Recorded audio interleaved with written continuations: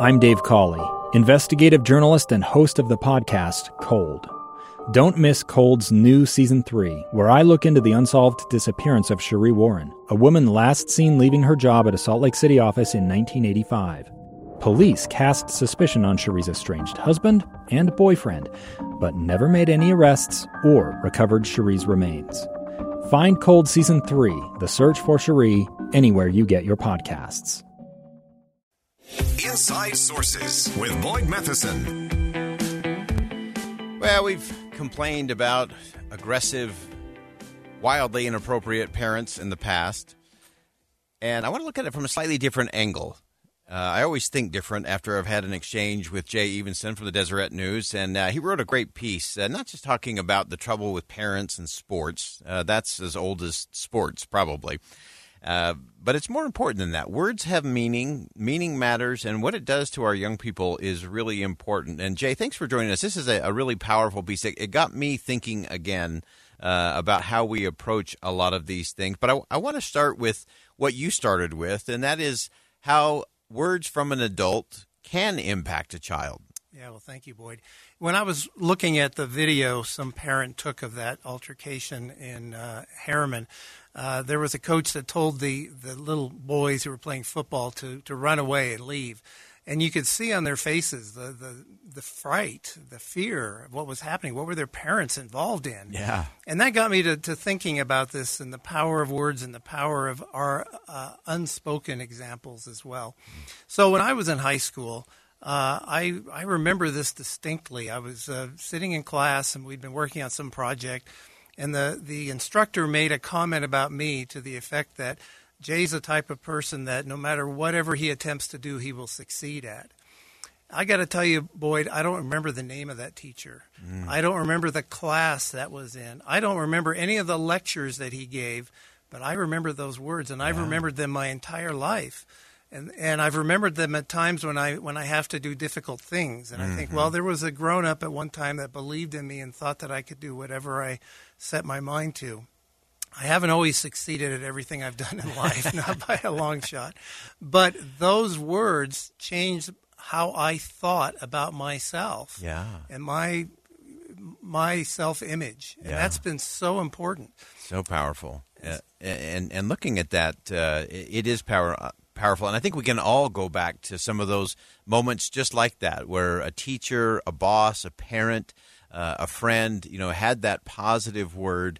And then I loved how you took it back to this horrific incident at the Little League football game out in Harriman, inexcusable, and how possibly the reverse is also true in terms of some of those words or some of those actions by adults on kids. Certainly. And I mean, that makes sense just on a rational level, right? That if nice, kind, uplifting words can do good things for you, then bad, negative, horrible things said about you or done to you can do horrible things. But it's not just that common sense. There's actually been a lot of research done along those lines. And I cite some of it in the column.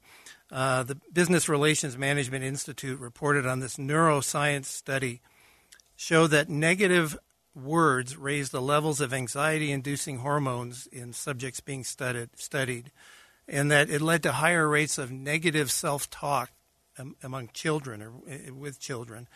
Then there's a book called Words Can Change Your Brain, and it found that this is a quote, a single word has the power to influence the expression of genes that regulate physical and emotional stress, and also that positive thoughts can quite literally change one's reality.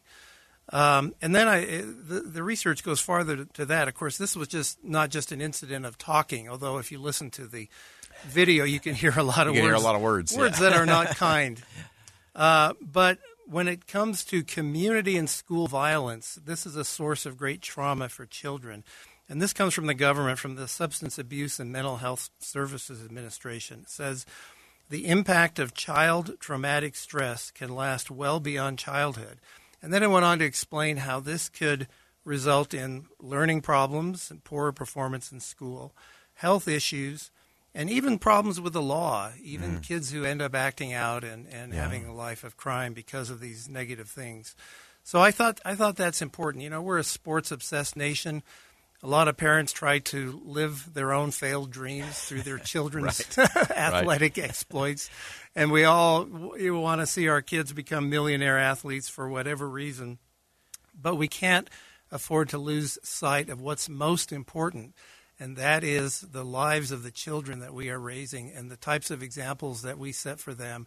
And in this case, the parents were not apparently upset at the children. What they did was not directed toward them, but their actions spoke louder than anything. It's just like I don't remember anything that teacher taught or what he lectured. These kids probably don't remember as much about what their parents lectured, but they will remember that example their parents set when something went wrong, when they didn't like something. This is how they acted out. Yeah. Kids learn from that. Yeah, and it's so interesting. We look at some of the things that are going on in our country, and whether it is the outcome of an election, whether it's the outcome of a court decision, a Supreme Court decision, we're sort of building this idea that if you don't like the outcome, that either violence, verbal or physical, is the answer. And if it goes all the way down to Pee-wee football, and I guarantee that the odds of any of those kids making it to the NFL is probably a snowball's chance in Guam, that any of them will ever play at that level, but yet we're treating it at that level, and we're sending this message and teaching this lesson that if you don't like the outcome, you can do whatever you want. There is a civil thread that holds our society together. And it turns out that that's a lot thinner of a thread than we ever thought. And I think if it doesn't really, and we keep talking about what a wonderful system of government we have in this country, and yes, we do. It is the best. But no government system can survive a total breakdown of civility. Yeah. And if we begin to treat political opponents as enemies, if we begin to doubt our institutions such as our elections, I don't think our system of government is going to help us. Yeah, it does. It absolutely goes down to that trust factor. And when you have contempt for someone because you disagree with them, that they are worthless because they are on the other side of a sporting event or an issue in the community, we always end up getting into trouble. That undermines that thread that you talk about, that thread of civility, that trust. And I always say that we've stress tested this country in civil war, in famines, in all kinds of economic collapse, all kinds of challenges. But I don't know that we've ever really stress tested it with the complete absence of trust and hearts full of contempt. That's the one that actually worries me. Well, this is a heavy load to put on a bunch of parents in Harriman. But I do think that behavior in our everyday life, away from politics, is a symptom of a greater problem in society. Yeah. And it manifests itself in many different ways in our lives. And we need to, number one, be aware of it.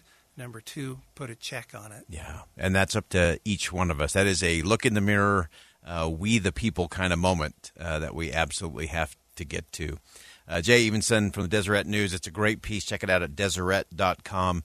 Words have meaning. The meaning matters. And how we approach all of these things is just such a critical part of who we are, and it's what keeps us connected as a nation. Jay, thanks so much for joining us today. My pleasure. Thank you, Boyd. All right. That's going to round out hour number one. And I tell you, I always think better after talking with Jay. And we appreciate Jay carving out some time today and popping in studio to have this crucial conversation. And yes, a group of parents in Harriman acted very poorly, beyond poorly, inexcusable.